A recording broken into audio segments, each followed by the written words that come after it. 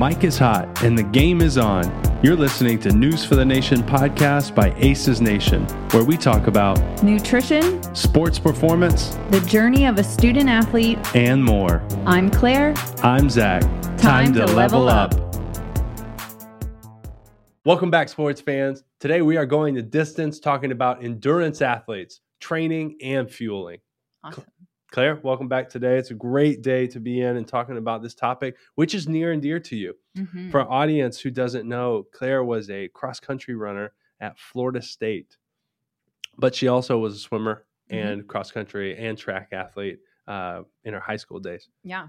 Claire, you want to tell us about your experience in both of those, kind of grueling training sports? Sure. So when I was younger, I did play soccer for a little bit, but I found out very quickly I hated team contact sports or sports that could include contact. Yeah. After I think I took a ball to the face. So nice.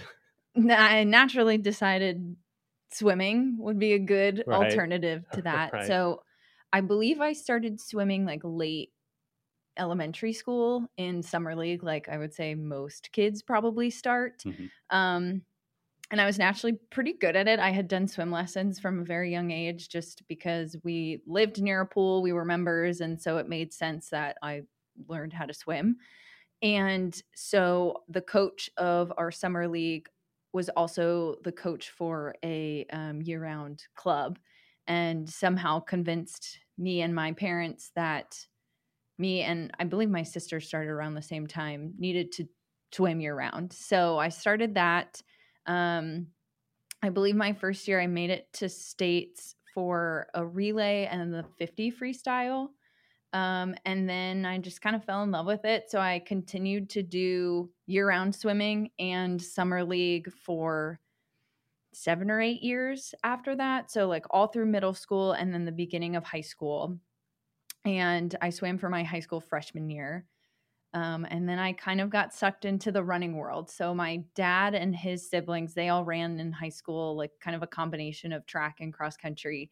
And I didn't fully want to commit yet to cross country because I don't think I really understood fully what it was. I just was like, I like swimming. I'm an endurance athlete, but I also don't really love running. We would do some running as like conditioning.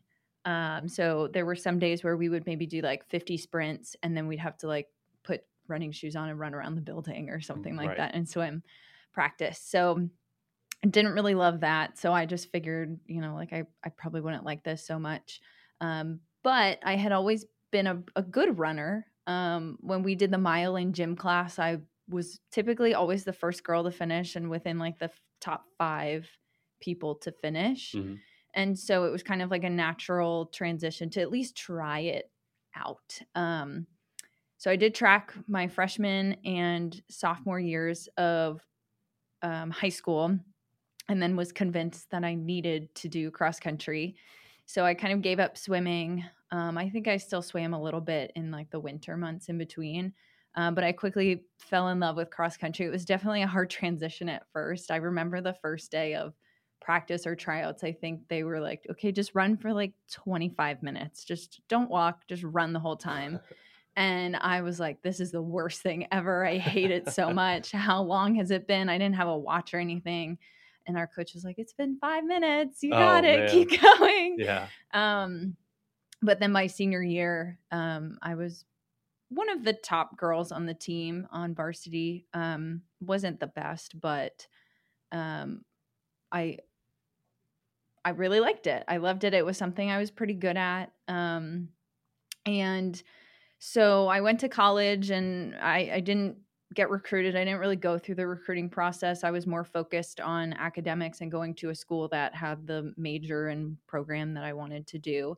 But there was always something missing. Like I would go to the gym and work out, but it's not the same as being on a team and being, being an athlete. So I had gotten in contact with, there was like a running club, and I went on a run with them. I think it was like 4 people, and they were more interested in taking pictures of the trail and the scenery than running. So I was like, yeah, this isn't going to work out. So I stopped doing that. And by some miracle, one of my really good friends was running at the University of Tampa at the time, and her roommate knew somebody on the cross country team at Florida State. Right. And so I got their contact information, and they put me in contact with the coach, and I emailed them, and basically I think I said, "Hi, I would like to try out for the team." Cross country at that time was like a I don't know what you would call it, but there was like an A team and a B team because of Title IX. So they were a pretty large sport because we had football, and football was also a pretty large sport. So I was like, okay, well, if they have a lot of spots open, maybe I can try out and they'll let me on. So I sent them my times from high school, and they were like, okay, you can come out. We have a home meet, and we'll have you do like a road race as like a time trial.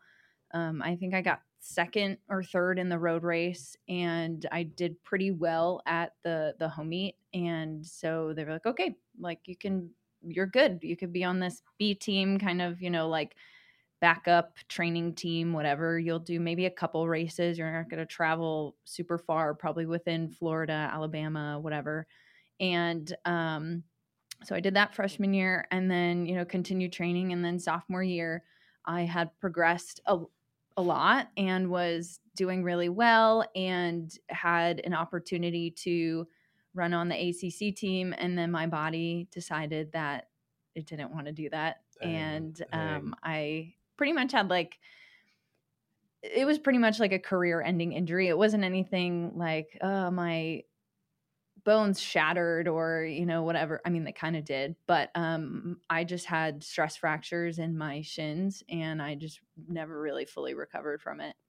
So yeah, that was my history of endurance athletics in a couple minutes. Wow. Thanks for sharing that with us. Yeah. Let me ask you a question. Sure. What was your foot strike like? Were you a mid-foot striker? Yes. So when I was in high school, I had bad shin splints, and I learned the whole, maybe if you're heel striking, that could be a problem, your shoes, inserts, like all sorts of things. So at that point, I had started to kind of become aware that that was an injury. I was prone to those types of injuries. So I did what I could in terms of like shoes. I didn't really need to change my foot striking a ton because I wasn't really heel striking, unless maybe in spikes I had kind of gotten into that habit just because I wasn't used to them. But I learned how to fix that. I learned what shoes worked best for me, inserts, and then I did some like physical therapy and strengthening like my calf muscles and that sort of thing. I think some of the things that contributed to it reoccurring and being worse was my lack of nutrition knowledge at the time. My stress level was very high because of just some personal things going on. And I think it was the shoes because we were a Nike sponsored school. So I had to wear, for the most part, not necessarily had to wear, but I did wear those shoes during at least some of the end of my freshman year and sophomore year. And I had been like a Brooks girl through and through, and those had worked for me. Right. And I kind of strayed away from that. And obviously that's not the cause of what happened, but I do think it had some to do with it. And those shoes just did not work with my feet. And I was training in them day in and day out, and it didn't help. Well, I mean, comfort's it's an important thing when you're, competing. I mean, for anyone who's wearing any type of footwear, especially all these ground-based sports where your foot is the only contact that you have to the ground, in which a lot of force goes through, right? Yeah. So it's important. Are you still a Brooks girl today? Yeah. I used to run in the glycerins, and now because I don't run as much, I've transitioned to the Ghosts. Nice. I love them. Nice. Yeah. Brooks, sponsor us. Just kidding. Oh, that's great.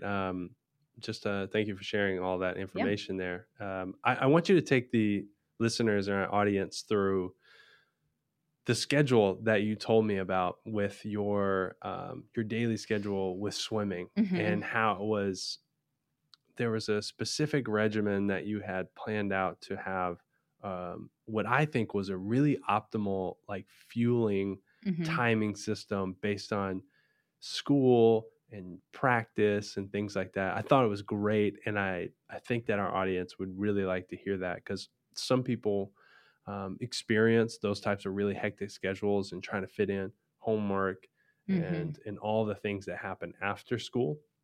So yeah, take us through that Yeah. swimming schedule you had. Sure. So it's funny because I don't necessarily think it was like very planned out. It just, that's what worked. And I was hungry all the time. Like I don't think I've ever done another activity where I felt that like insatiable hunger Right. than with swimming. Um, but I was always a breakfast person. We always ate breakfast in my house. It wasn't always the same thing, and it wasn't always like a big elaborate thing, but we always ate breakfast before school. I don't remember if we had time for snacks in between lunch. We may have. So maybe I ate like a granola bar or something, but I would always have lunch, whether it was like a sandwich and a piece of fruit and a granola bar and crackers or cookies or whatever. But when I would get home from school, I think we ended up getting home between like maybe 3 and 3:30. Mm-hmm. And me and my sister would sit down and watch Full House and eat dinner because we had practice. I think we had to leave somewhere between like 6 and 6:30, maybe a Mm-hmm. little earlier. Right. And so that gave us enough time to digest our dinner, do homework, and then leave for swim practice and do maybe we had 30 minutes or 45 minutes of dry land change, and then we were in the pool. I may have had, I think there were times when I had like a banana or a granola bar, but like 30 minutes before practice because I noticed I was getting hungry during practice. Right. So I incorporated that, and then we got home at maybe sometime between 9 and 9:30, sometimes a little later depending on how long practice went, and I would eat a second dinner, either a second dinner and maybe a third dinner, or like a large amount of snacks Mm-hmm. because I was just so hungry, and then maybe some ice cream or something. So I was eating a lot, Oh but I yeah. was also burning a lot of calories, and I was, we were still growing at the time. We were elementary and middle school.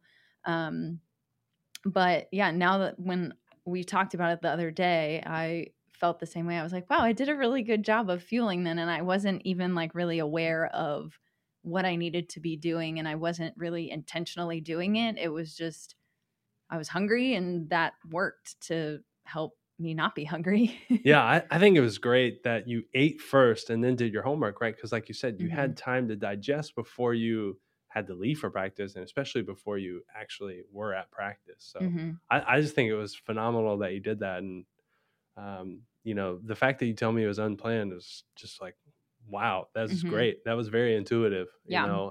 at that stage by your parents, your mom, and you and your sister as well. So I'd love to hear that. Yeah. It was cool. And then once I started running, it was a little bit different, just because I wasn't as hungry.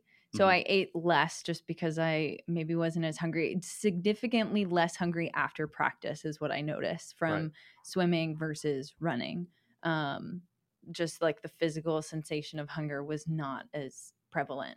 Mm-hmm. So that was an interesting change. Yeah. Did you, well, first, can you take us through your maybe collegiate schedule as far Mm-hmm. as it comes, comparatively with the swimming schedule you told us about with nutrition? But, um, and then, yeah, maybe touch on the obstacles that you faced besides the appetite that you Yeah. just mentioned before we go into our recommendations here and we talk a little bit further into our specialties with endurance athletes. I'm trying to remember. It's funny. I can remember like middle school eating, but I can't remember what I did in college. Um, Obviously, it was harder because I was on my own. Mm-hmm. I had a meal plan.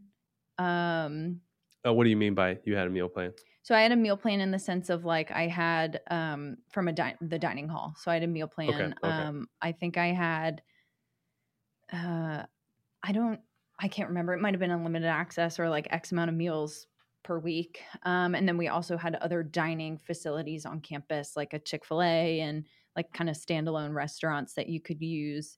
Um, like a certain type of swipe on your student ID card. But it was more difficult because one, you have to make all the decisions yourself. Timing was hard because you have class, you have practice. Sometimes there was tutoring involved. I was at the time I was a music major, so I was also expected to get a certain amount of practicing hours, and I was also expected to attend a certain amount of like concerts and shows per semester. Right. So I would say probably twice, maybe 2 to 3 times a week I was at a concert till like 9 or 10 p.m.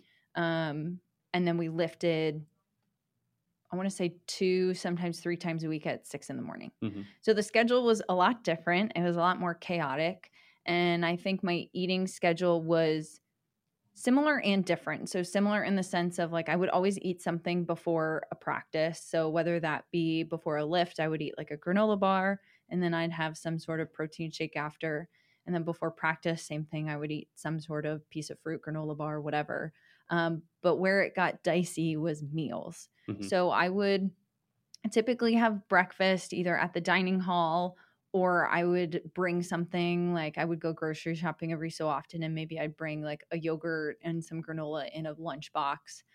Lunch, same thing. I would either go to the dining hall or one of the standalone restaurants, and then dinner, same thing. So it was kind of dependent on, did I have time between classes to get a meal? And if I didn't, then I would try my best to bring something. But I lived in a dorm and I had a very small fridge that I shared with 2 other roommates. Right. So it wasn't like I had a ton of access to those things. So sometimes it would be I'm just snacking throughout the whole day until I could get to dinner. So it was a lot more difficult to eat enough. And then I also don't think I really understood as much from a nutrition perspective as I understand now. Even in high school, I think a lot of the emphasis was like carbohydrates, carbohydrates. You need to eat carbohydrates. Those are the most important thing. So I remember, I think a lot of my meals were carb heavy. I still had, like some fats and some protein, but I didn't understand what I do now. So I think a lot of my meals could have been better. Yeah. I mean, it's hard to manage, especially like you said, there are a lot of extracurricular activities having to do with your major, which have you in a place for a long period of time that maybe you didn't plan on, or maybe come sporadically week to week, month to month, something like that. So the fact that you're even bringing snacks, I think, is important, because if it's important to get the meals in, right, and to have those be well balanced. But if you're going a long time in between those, especially if an athlete, an endurance athlete who's burning lots of calories, right, it's important for you to keep snacks. So I mean, I think that's something to applaud, if you can bring snacks with you almost everywhere that don't need refrigeration. Yeah. And we had like I had learned at some point we did have a sports dietitian on campus. I was still kind of not super, I don't want to say not super involved, but I didn't venture to that side of campus a lot because the music side of things was on the complete opposite side of campus to where a lot of the athletic buildings were. And it was just a far walk. So I just didn't feel like going over there sometimes. And sometimes I didn't have time. Right. Again, I also probably didn't fully understand what a sports dietitian did. We did have access to snacks, but there were still restrictions on feeding and how much. And I think from a budgetary perspective also, it wasn't like you can come and get unlimited snacks. It was, they had your roster name and you could get X amount of snacks per day or per week or whatever. And that was tracked. So that was still helpful that was there. But it was very different even to when I worked in collegiate athletics and to what it is now with feeding athletes. Right. Okay. So now that you are a registered dietitian, that you've worked in the collegiate setting as a sports dietitian, sorry, and you have all this experience now and your degree and all the qualifications, right? Taking a look back at where you came from in your past and everything that you learned, talk about endurance athletes and what you would recommend for them now, moving forward with everything that you learned and gained from wisdom and experience. Yeah. Number one, specifically, probably speaking to my younger self, I would say you need to eat more. And I would argue that most aren't.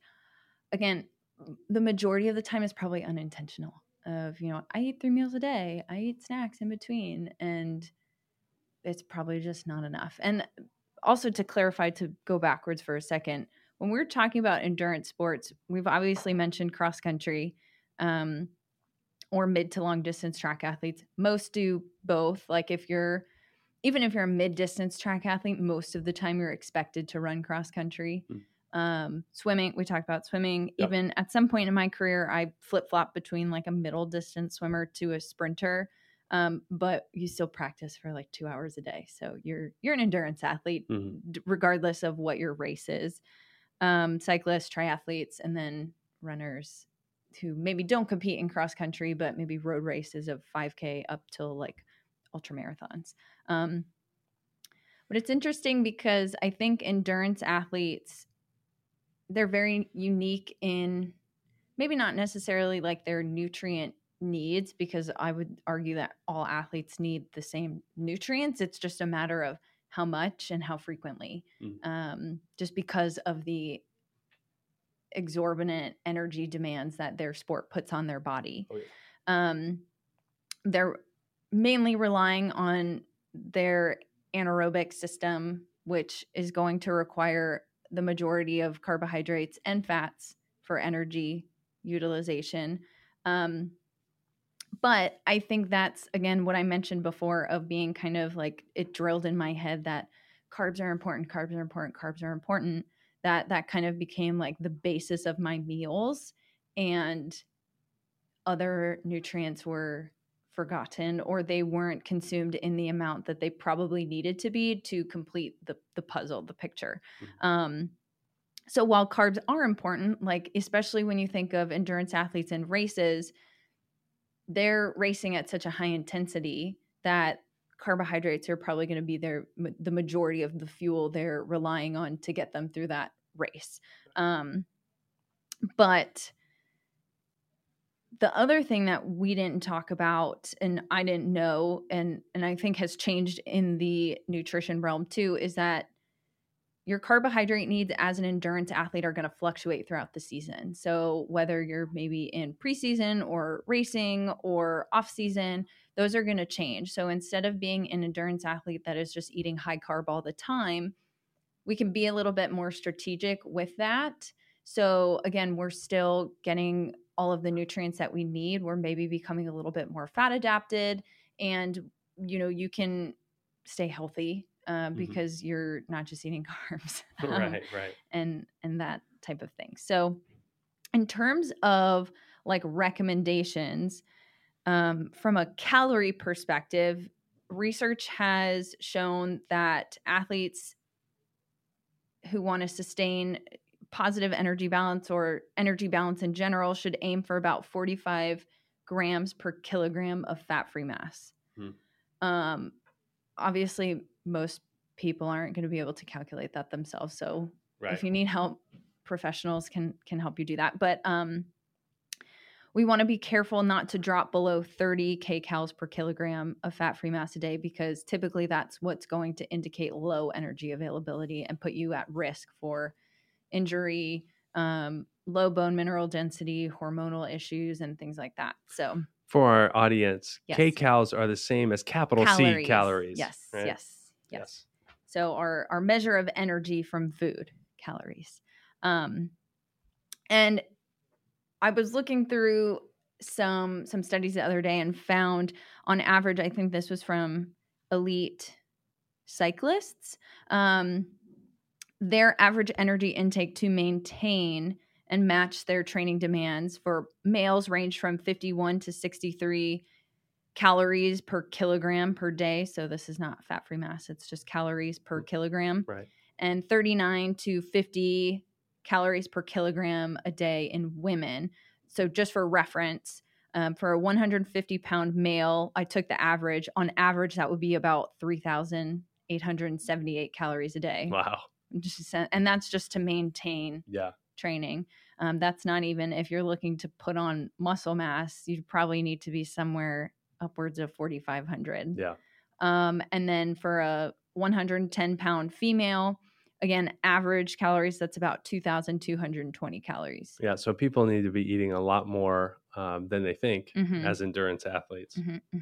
Right. And that's just average. So Yeah. depending on the person, it could be a little less, could be more. I would argue it's probably more because when you think about what we just said, dropping below 30 kcals per kilogram of fat-free mass, this is total mass. So somebody that's eating 39 calories per kilogram a day as a woman is probably not enough. So it could be maybe that particular female, maybe her intensity wasn't as high as other athletes. Who knows? But that's just on average. So, Gotcha. So based off of research, carbohydrate recommendations for endurance athletes range anywhere from like 5 to 12 grams per kilogram. And caveat, most of the recommendations are in kilograms. Sorry, everybody. I know in America we work off pounds, but it's very easy to convert into kilograms. Where 5 to 7 grams per kilogram is typically recommended for athletes engaging in moderate exercise for about an hour a day. So this, I would say this is probably more like recreational athletes. So like me now, us now. 6 to 10 grams per kilogram for moderate to high intensity exercise 1 to 3 hours a day. So that might be your high school athlete, maybe engaging in multiple sports. That might be more of a higher caliber recreational athlete who's training for a marathon, whatever. And then 8 to 12 grams per kilogram for moderate to high intensity exercise lasting 4 to 5 hours per day. So that's where we get into more of our elite people and collegiate athletes probably. And dietary surveys have shown that male endurance athletes are more likely to consume adequate amounts of carbohydrates than women, which from my experience as an athlete makes sense. Also as a practitioner, typically there's more under eating on the female side from, again, it could be totally unintentional just from lack of knowledge, or it could be more intentional from just like a body dysmorphia or just a more of a body image perspective and those sorts of things. So yes. But that's where we can run into some issues with not eating enough calories and carbohydrates. So, right. And that's where you're going to see performance start to decline. Right. Not just performance maybe in their event, their race, but also you could probably see performance decline in the classroom. Yeah. Yeah. And a lot of that is from just health indicators declining too, because if we're not eating enough calories in general, we're going to have issues with hormonal health.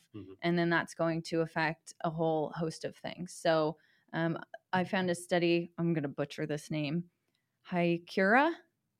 Seems right. Hikura et al. Right. I'm sorry. On energy availability in world-class male and female distance runners and race walkers. I have a story about race walkers in a second.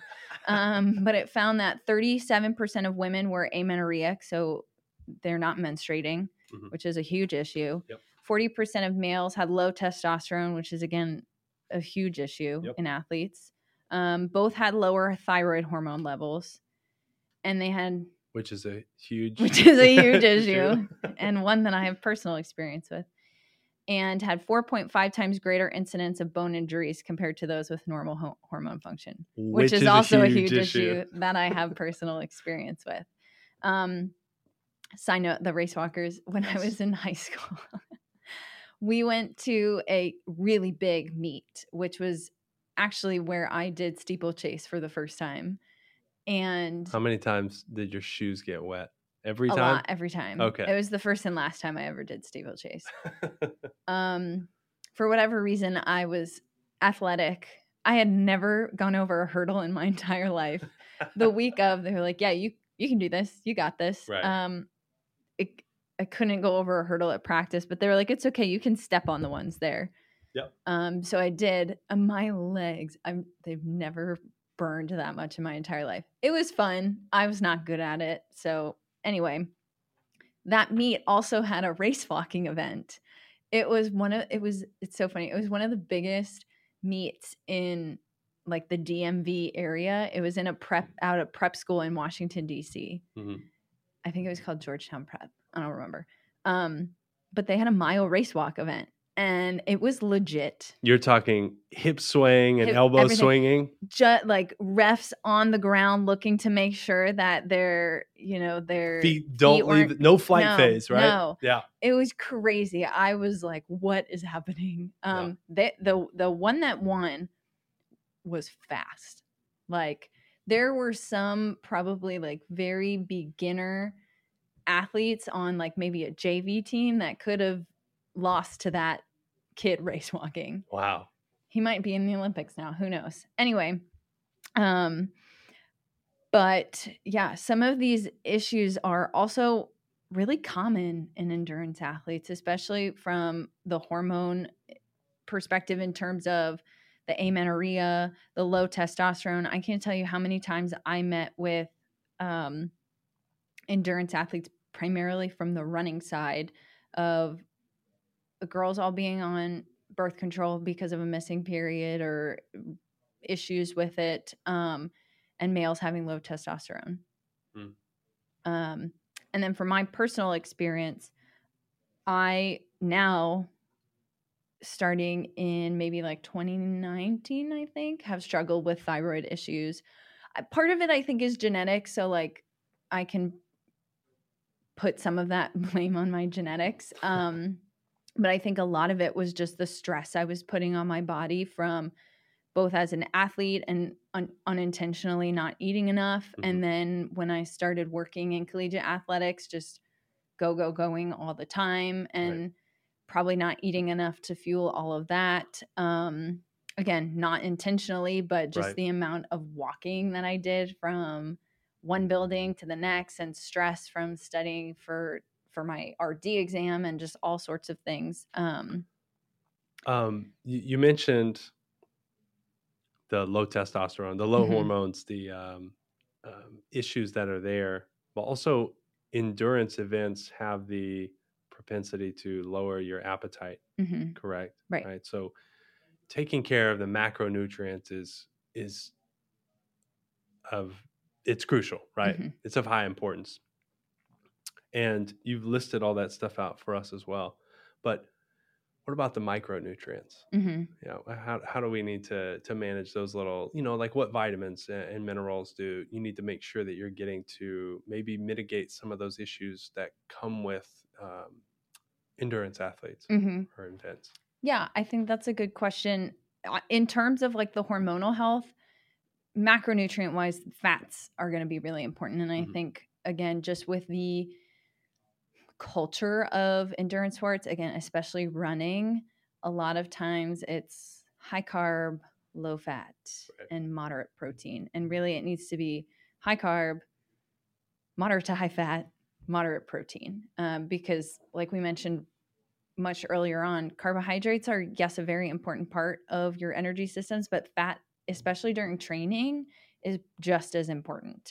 And that's where we get the resources to produce hormones in the body. So that's going to be really important. But from a micronutrient perspective, with amenorrhea and menstrual issues, iron is going to be really important. A lot of endurance athletes suffer from low iron or anemia. Calcium and vitamin D. So from those bone issues, you could also argue, because I was a swimmer from a very young age, and I saw this in college a lot too, I wasn't doing as much weight-bearing activity as maybe my peers were, if they were in soccer, lacrosse, anything that's not swimming. Right. I mean, I would say that you got some exposure because of dry land training, but your sport was a reduced gravity, event happening where all of your schoolmates were doing jumps on soccer fields and volleyball courts and all that stuff, right? So they're getting that extra stimulus of gravity and having to fight it consistently in like high speed, high impact moments. So yeah, you're right. Right. And I didn't. So I mean, but I was that kid that drank a glass of milk with dinner every night, which was good. But I think continuing to prioritize calcium and vitamin D is super important for athletes. Just because with the energy expenditure that they have, they need more micronutrients than the average person. And so if we're not eating enough calories, we're probably not getting enough of those micronutrients either through food alone. Right. Sodium's important. It's an electrolyte. So even if you're in the water, you're sweating. So you need to replenish your electrolytes. And then magnesium. I know I've talked about this on one other episode already. Yeah. Magnesium is so important. Most athletes, and I would say most humans in general, don't get enough. But it's really important for like regulating muscle contractions, and then just metabolism of food in general, but really important for those like muscle contraction, sleep, and just recovery in general.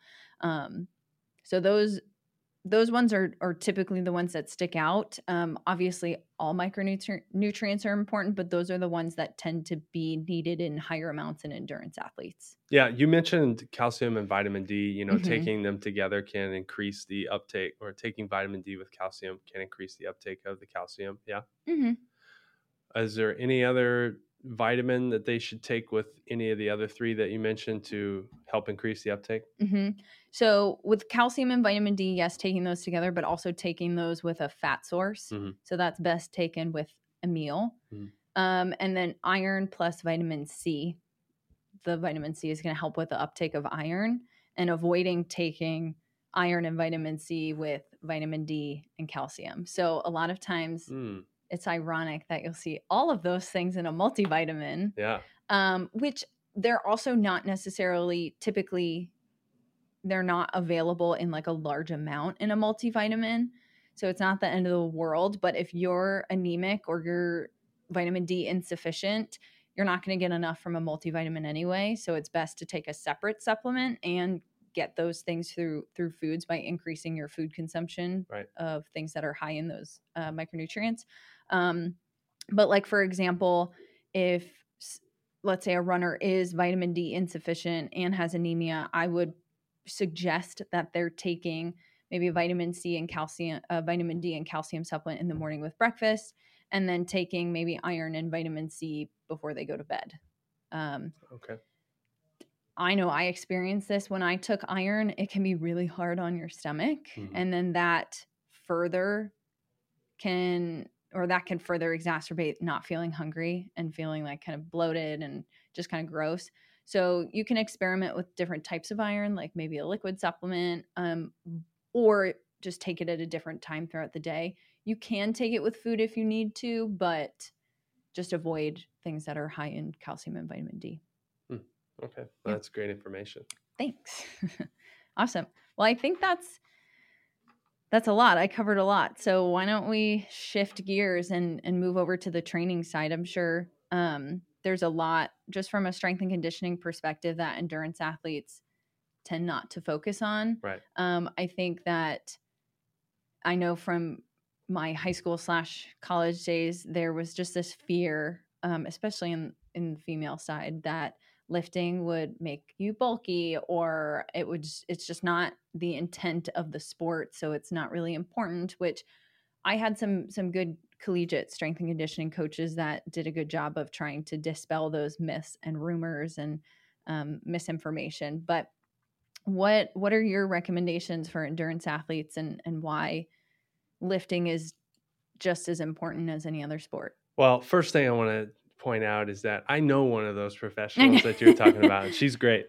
But so let me just talk about the recommendations that I would say. Like, these athletes, they need to lift, right? My experience as a strength coach, swimming always lifted. And there was, from the sport coach, there was a lot of priority and importance put on resistance training, right? Which is great. They don't always move well because it's not their sport, right? It's a very repetitive sport where you just kind of get into these same movement patterns, right? But the same can be said about endurance runners, right? Right. You just get into the same pattern. It's hard to move other than that, right? Yeah. But so higher importance put on it training, resistance training in swimming than there is endurance running or like cross country, let's say, just from a collegiate strength and conditioning perspective here. But they need to lift, right? There are so many benefits to lifting for both of them, right? Like force production obviously is one, which is important for your sport. I'll just throw out my phrase here. Strength works, speed kills, power wins, right? And you need to be able to have strength to be fast or be powerful. You have to have that as a precursor, right? And how do you get strong? Well, you have to lift, right? Yeah. You do. You can only do so much without doing that. So they need to lift minimum 2 times a week, minimum, because it's going to give you a good amount of exposure. I know that for cross country's sake, you take on a lot of impacts throughout your training cycle, and then for swimming, you take on a lot of overuse, right? Cycling, same thing. You take on a lot of overuse, right? But you need to start with a base, right? Base movements. You need to be able to do those correctly. Be proficient in the exercises that are going to help you the most in your sport, right? You need to address mobility. Just like I mentioned, if you're doing this same movement pattern hours and hours and hours on end, right, and it all accumulates, you need to be able to have the mobility to perform the exercise as well, right? So that may come with some addressing. Now, when you do a great warm up, that'll help you achieve some type of dynamic mobility because of all the benefits of a dynamic warm up. Yeah. A lot of stuff I'm going to talk about is for running in general, because it's ground based. There's gravity involved, and that's where a lot of the studies have shown benefits to it. So bear with me as I just may forget to mention that this is mostly for runners or gravity based endurance events, athletes. Last thing there is introduce low level plyometrics. Okay, like pogos, for instance. Okay, and maybe some low level jumping, hopping, skipping, stuff like that. Right. It's going to provide your body with some tendon stiffness, and it's going to really develop stretch shortening cycle, which is important for anyone who's involved in eccentric and concentric movements. Right, so it's going to be great. And your goal should be to build up proficiency in your weightlifting movements so you can increase weight and reduce the reps, right? Because at some point the volume is going to add all this up, right? You're going to be taking on volume from lifting. You're going to be taking on volume from your actual sport and training. You need to get to a good point. And I'm going to talk about timing later, but timing kind of comes into like when you do this stuff. But you need to get to a point where you're great at doing these exercises, enough to the point where you can add weight to them and take your volume down, so you're getting more of a benefit from less of the physical stress, right? Which would be the reps, right? And this kind of method has the best return for running economy, which is going to really help you be the most efficient. It's going to help you through the duration of your event, and you want to have high running economy. You can't be a person who swings their arms side to side and just really bad running economy there. Right. But this force production, tendon stiffness, which I talked about in efficiency, it'll help with bone mineral density. It'll help with getting these movements, these large muscle groups. You'll get great hormone release, which can help counteract some of those effects that you might experience, those negative effects that you mentioned earlier from an endurance event. So we want to be able to combat that with resistance training, which has benefits not only in their sport, but for their health overall. Right. You want to choose an exercise or exercises that also address common overuse injuries, right? Hamstring exercise and strengthening, glutes, hip adductors, and external rotators. You want to focus on those areas as well. You want to train the calves, the soleus, and you want to train ankle mobility. Pogos will help with the Achilles stiffness, which is great because it's low level and it really helps your ankle be a little more efficient every time you strike the ground, because running cross country, it's not hurling, right? Where you're taking a high impact, right? every time. But there is this efficiency that you can develop in the Achilles tendon and this resiliency overall in your endurance event. Yeah. So doing those things is crucial. Yeah. And there needs to be that resiliency, especially in cross country with just the terrain. Oh yeah, absolutely. It's a little different in Florida than Maryland. I think Maryland more sand here. Yeah, more sand. Like Florida State's course. Sorry, my brain stopped. No worries. Their course was very different. Beautiful course. I love that course. It's mainly grass and then like crushed shell. Mm-hmm. It was very wide, which was great. But when I came from high school, I was used to like running in the woods. Mm-hmm. Like it was dirt and roots, and right. There was a lot of falling. There was a lot of twisted ankles, X, Y, and Z. And we trained a lot on trails like that in Tallahassee, but a lot of our races were a little bit more open and on like fields versus like in the woods. So I'm sure focusing on a lot of these things more so in high school, and we did some of it, but we obviously focused a lot more on these things in college, would have been super helpful on that type of terrain from an injury perspective. Right. Yeah, just like you mentioned, we talked about foot and ankle here. That first contact point is important, right? So you need your big toe to be, you want your big toe to be the most aligned that it naturally could be. I mean, a lot of times with shoes, sorry for our podcast listeners, but you can't really see my hand gestures here, but when you're wearing shoes that kind of taper in towards the top, the big toe gets moved to the middle, the bunions start to form, right? And it just really changes the way that your foot interacts with the ground. And your big toe is crucial when you're applying force to the ground to propel yourself in some manner. So to have it aligned in the best way possible is really what you want to do, right? And also with those foot contacts, you want to preserve the arch in any way you can. So I would recommend that you can wear toe separators, right? Okay, so all the ladies out there, you'll understand this, right? You go get a pedicure, right? You get your nails done, and they put that little toe separator in there. Well, guys, that's a great tool to have. You don't have to go get your nails done to get them. You just need to go buy them somewhere. You can get them at the grocery store, I think. Right, like at Walmart or something. You can go buy them. I think they have fancy ones now, right? The toe separators. But even like shoes, there are brands they're making shoes, not the weird toe shoes, right? Yeah, not the toe shoes, but they're making shoes that have wider toe boxes. So like Ultra, my fiance has some. They kind of look like clown shoes. But it kind of follows the natural anatomy of your foot, so it lets your toes splay out. So that might be a good option, right? During those training sessions where you can maximize the economy of your physiology. Absolutely. So I mentioned toe separators. That's great to do for the medial longitudinal arch of the foot, like a towel squeeze or like marble pickups. I'm sure some people have done in training rooms before that are Not listening. Me. Yeah. Lacrosse ball and golf ball rolling or a self-myofascial release on the foot. Those things are good to help preserve that as well.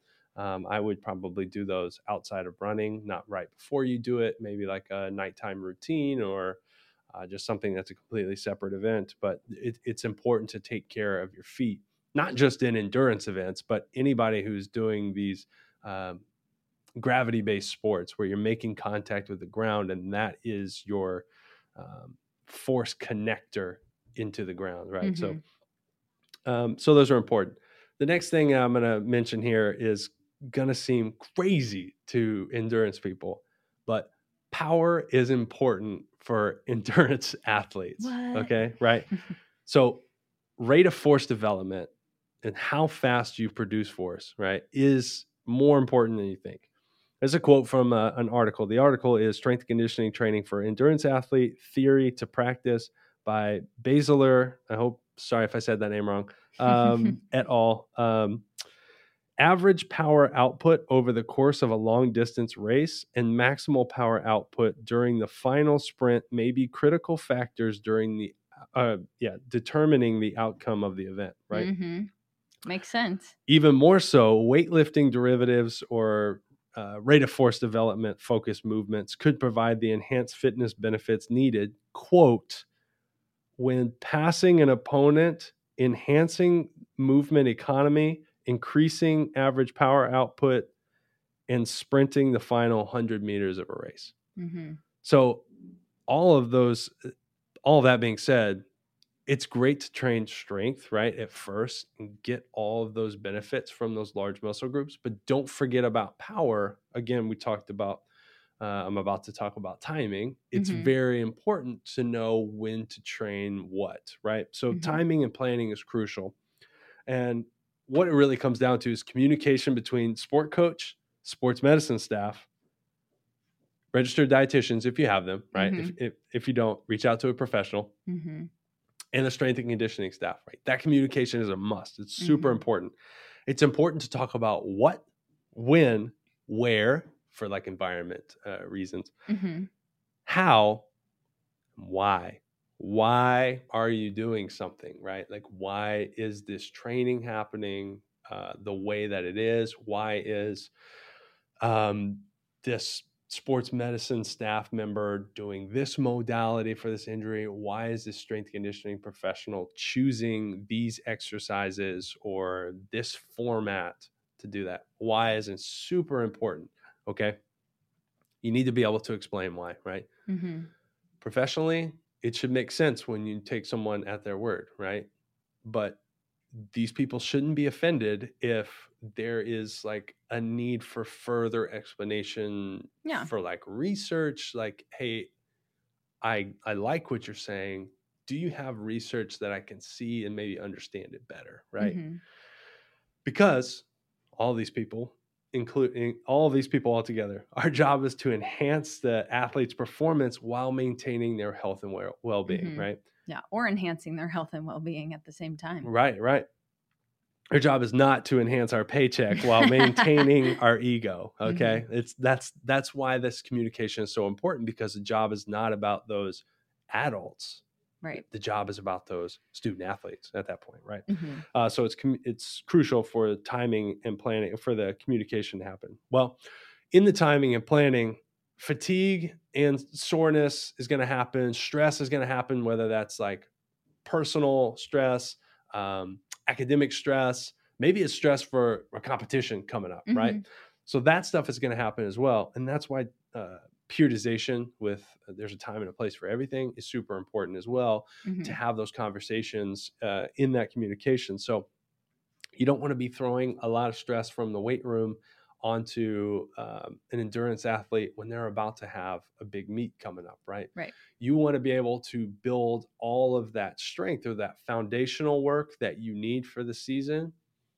Hopefully it is being maintained by the student athlete in times that they are away from you. But if it's not, you want to be able to rebuild that foundation, or establish that in a time where there's low competition stress, right? And that's why communication is important. It's good to be able to manage where their practice stress is coming from at that point as well. So just reaching out to strength conditioning professionals is super important. I have a note here on the bottom that I actually want to mention before I forget it. So you mentioned earlier about like, you had mentioned that female athletes might have a little aversion to lifting just because they don't want it to get any bigger, like gain any weight or anything like that, as it comes to like hypertrophy or like fat-free mass or anything. It's really about usable mass, right? Like the mass that you're gaining in musculature needs to be appropriate and specific to the adaptation that you want, right? Like you don't want your biceps to get bigger, because that's not necessarily going to help you in your endurance event, right? Right.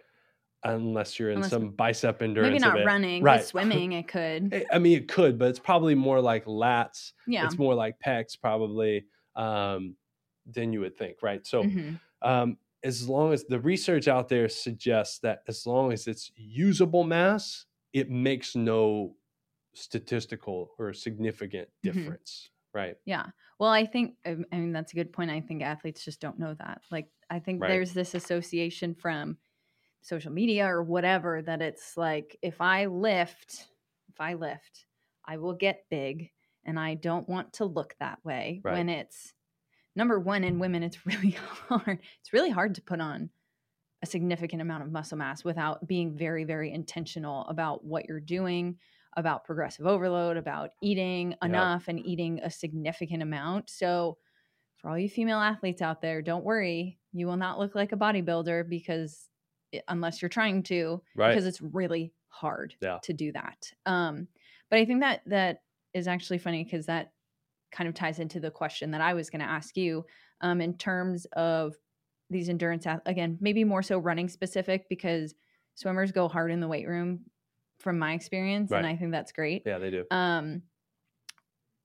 When you say lifting and strength and conditioning for runners and these endurance athletes, we're not talking about bands. No, absolutely not. They need to load their bodies. Yeah. So just to make that, like, explain that clarification, I guess, of like, we're not talking about, doing 20 squats with a barbell on your back. Like what does that look like for endurance athletes, especially runners? No, that's awesome. I'm about to, let me give you some suggestions here of like how flow in the weight room should be. And I'll give some examples in some of them here. So the first thing, and I mentioned this earlier, dynamic warm up. It's huge. You get your blood flow going, right? You raise your tissue temperature, right? You kind of get the little sweat going. That helps your body move in these ranges of motion that you may not do. Okay, range of motion, mobility. There you go. That's another advantage, right? It also primes your central nervous system. So all your nerves are able to send signals really well, which means you're able to be coordinated when you're doing things. So that helps elevate your coordination with a good dynamic warm-up. Warm-ups can also help you build your technique as you need practice. So you mentioned like barbell only stuff. That's a great time at the end of dynamic warm-ups to put that stuff in so you can start either building it from scratch or just refreshing your technique at that point, right? Also core activation. And what I really mean with this is bracing, because a lot of the movements that you should be doing in your main strength blocks are going to require some type of bracing. So it's good for you to have your core to be activated and able to hold tight. Okay. Maybe just another clarification on my definition of core. I'm going between the shoulders, above the knee, below the neck. Right. Okay. So basically your entire torso. Right. Not just your abdomen. Yeah. Not just your six pack there. Right. Okay. There's a lot more to core than you think. All right. So after your dynamic warm up, we're talking about going into plyometric work, probably low level, like I talked about, but there could be some box jumps or some hurdle jumps that could happen. Sprinting is a nice thing to have, right? There's a lot of efficiency work that can be done in sprinting, and you don't have to be fast to sprint, right? You just have to try. Yeah. Right. And you'll see the benefits. So if you think I'm not going to sprint because I'm not that fast, well, you're not going to get that fast because you're never going to try with sprinting. So that can have some good Achilles training and translation for runners as well. And then any dynamic effort stuff that you might do, med ball tosses, any Olympic weightlifting derivatives that you might do. I would suggest maybe doing some type of high pull or something like that because it's less technical, but you probably should learn how to deadlift before you do all that stuff. So plyometrics, especially for the high school level, I think plyometrics and sprinting work great in place of any Olympic weightlifting derivative that you might do. I think honestly, for application purposes and for understanding, comprehension, and like execution, it's great to stay simple because those things are effective and have been proven effective many years over research. Okay. So after those dynamic efforts, we're going high force, low velocity training. We're talking squats. We're talking lunges, step ups, maybe. If you want to throw in some deadlift work in there, that's great, right? High force means we have to produce a lot of force to move it securely, under control, safely, right? It takes a lot of effort and a lot of strength for us to be able to do that, right? Which means we probably have more weight than we would use for like I'm going to do 20 reps of this exercise. It shouldn't be that, right? That's and the low velocity means that it's a heavy enough weight that we can't move it super fast, right? There's a time and a place for high velocity movements, but in all practicality, the research says that it's better for you to do high force, low velocity movements over trying to do high velocity movements, because I listened to Dr. Brian Mann talk about this actually the other day, maybe yesterday or the day before. You're not going to get the benefits from a high velocity movement if you don't have strength, the requisite strength, right? So that means the adequate strength before that, right? And that's encroaching on like 2 times your body weight, lower body strength, right? Gotcha. So you're better off to just work on lower body strength, and you can do plyometrics and sprinting with it as well. And that's going to benefit you, but that's what we mean, right? So to work my way back around to your question here. Coming back around. Yeah. You need to squat. You should, if you can be around a professional that can teach you how to deadlift really well, deadlift will also benefit you, right? Or maybe you just do RDL or something, right? Yeah. You need to do these high force, low velocity types of movements, these strength movements, in order to see benefits in running economy, the hormone production that we talked about. And then the last thing you could do is any accessory work, meaning like supplemental areas to address overuse injuries. If you want to work bridges for glutes, if you want to work some hamstring stuff in there, you can. Calf raises or soleus raises. If you want to do any extra oblique work or anything like that, this is a good spot to do it. Would be at the very end of your workout after you've taken care of the more important factors. Okay. Awesome. Yeah. Thank you. Yeah. Just hearing that kind of mimics a lot of what we did in college. So right. Cool. It's because Tosh is the best. Yeah. We love you, Tosh. All right. So we're going to do this last segment here. Yeah. Just really quickly. We've been talking for a while. We have. Thanks for staying with us, everybody. Speed round. So we've gotten some questions, different emails, DMs in our social media. We want to take a second to answer some of the questions that we've received from our audience. So, Claire, first one's for you. Okay. Nutrition question. Yes. Is carb loading the night before really ideal? Yeah. So that's a good question for endurance athletes, what we were talking about. There actually used to be recommendations that you should start carb loading like the week prior to a race.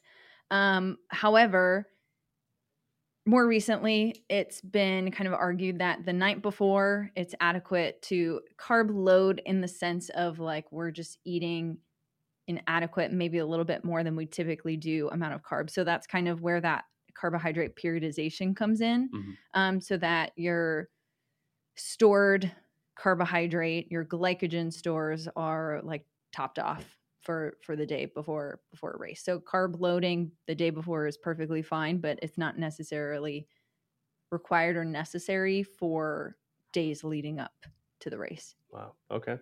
Good stuff. This next question is for me. What is the best workout to do the day before a game without feeling sore or tired, but something that also contributes to your performance? I would say that your training base needs to be established well before you start training the day before a game, unless this is something you consistently do. If you're just all of a sudden doing it before the day before a game, you need to be very careful about what you're doing, right? You're adding stress that may be familiar to them, but maybe not familiar at the time where they need it. I think if your strength level is developed, this might be a good day to do like power. This might be a good day to work on like bar velocity. That might be a good thing to do. I would probably more so suggest microdosing. If you find yourself and you know you're going to find yourself in training day before game situations, you should probably plan your program to fit in lifts almost every day, but in really small amounts. That's what I mean by microdosing. Yeah. Okay. What about just doing like plyos and like mobility the day before? Sure, that would be great if that's something that you're used to. You don't want to throw in any stress that your body's not used to taking, right? Gotcha. So if like you're used to doing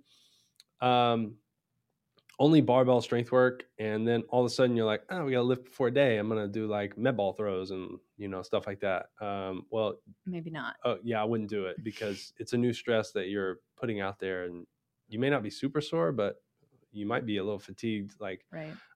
In your nervous system, and that's definitely not what you want. Mm-hmm.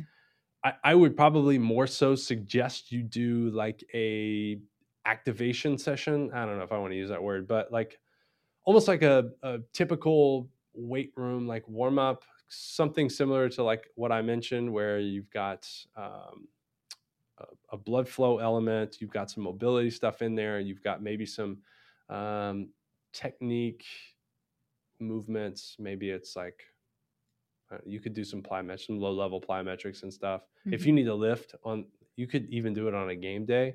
Not necessarily call it a lift. It's probably an extended warm up at that point. Mm-hmm. And that may be beneficial to you just from being more alert, or mm-hmm. just having your body a little more ready to go, like a little more primed. Yeah. Cool. Next question. It's for you. Back around to you. Great. Post-workout. Okay. Is eating peanut butter and jelly sandwich just as effective as consuming a protein bar or protein shake post-workout? Post-workout. So post-workout, protein is important. Carbs are also very important.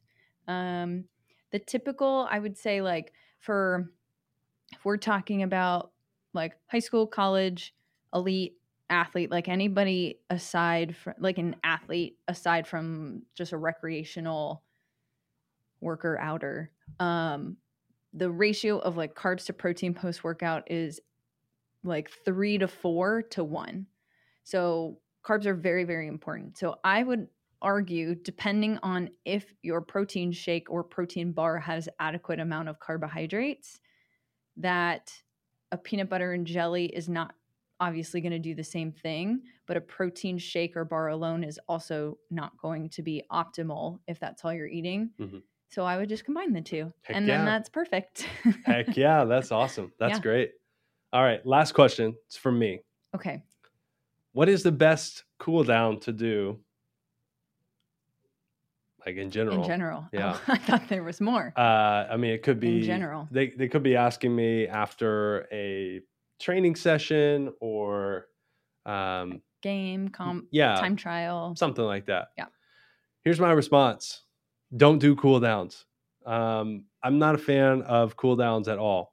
The research is really not in favor of them, and it's not saying that your performance is going to be enhanced the next day, or it says that your performance could be hindered if you need to do an event the same day, like later on during that day. And it also doesn't say that there are going to be performance enhancements 24 hours like after that too. So I would say don't waste your time with cool downs. The thing that I never got with cross country mm-hmm. in general, right?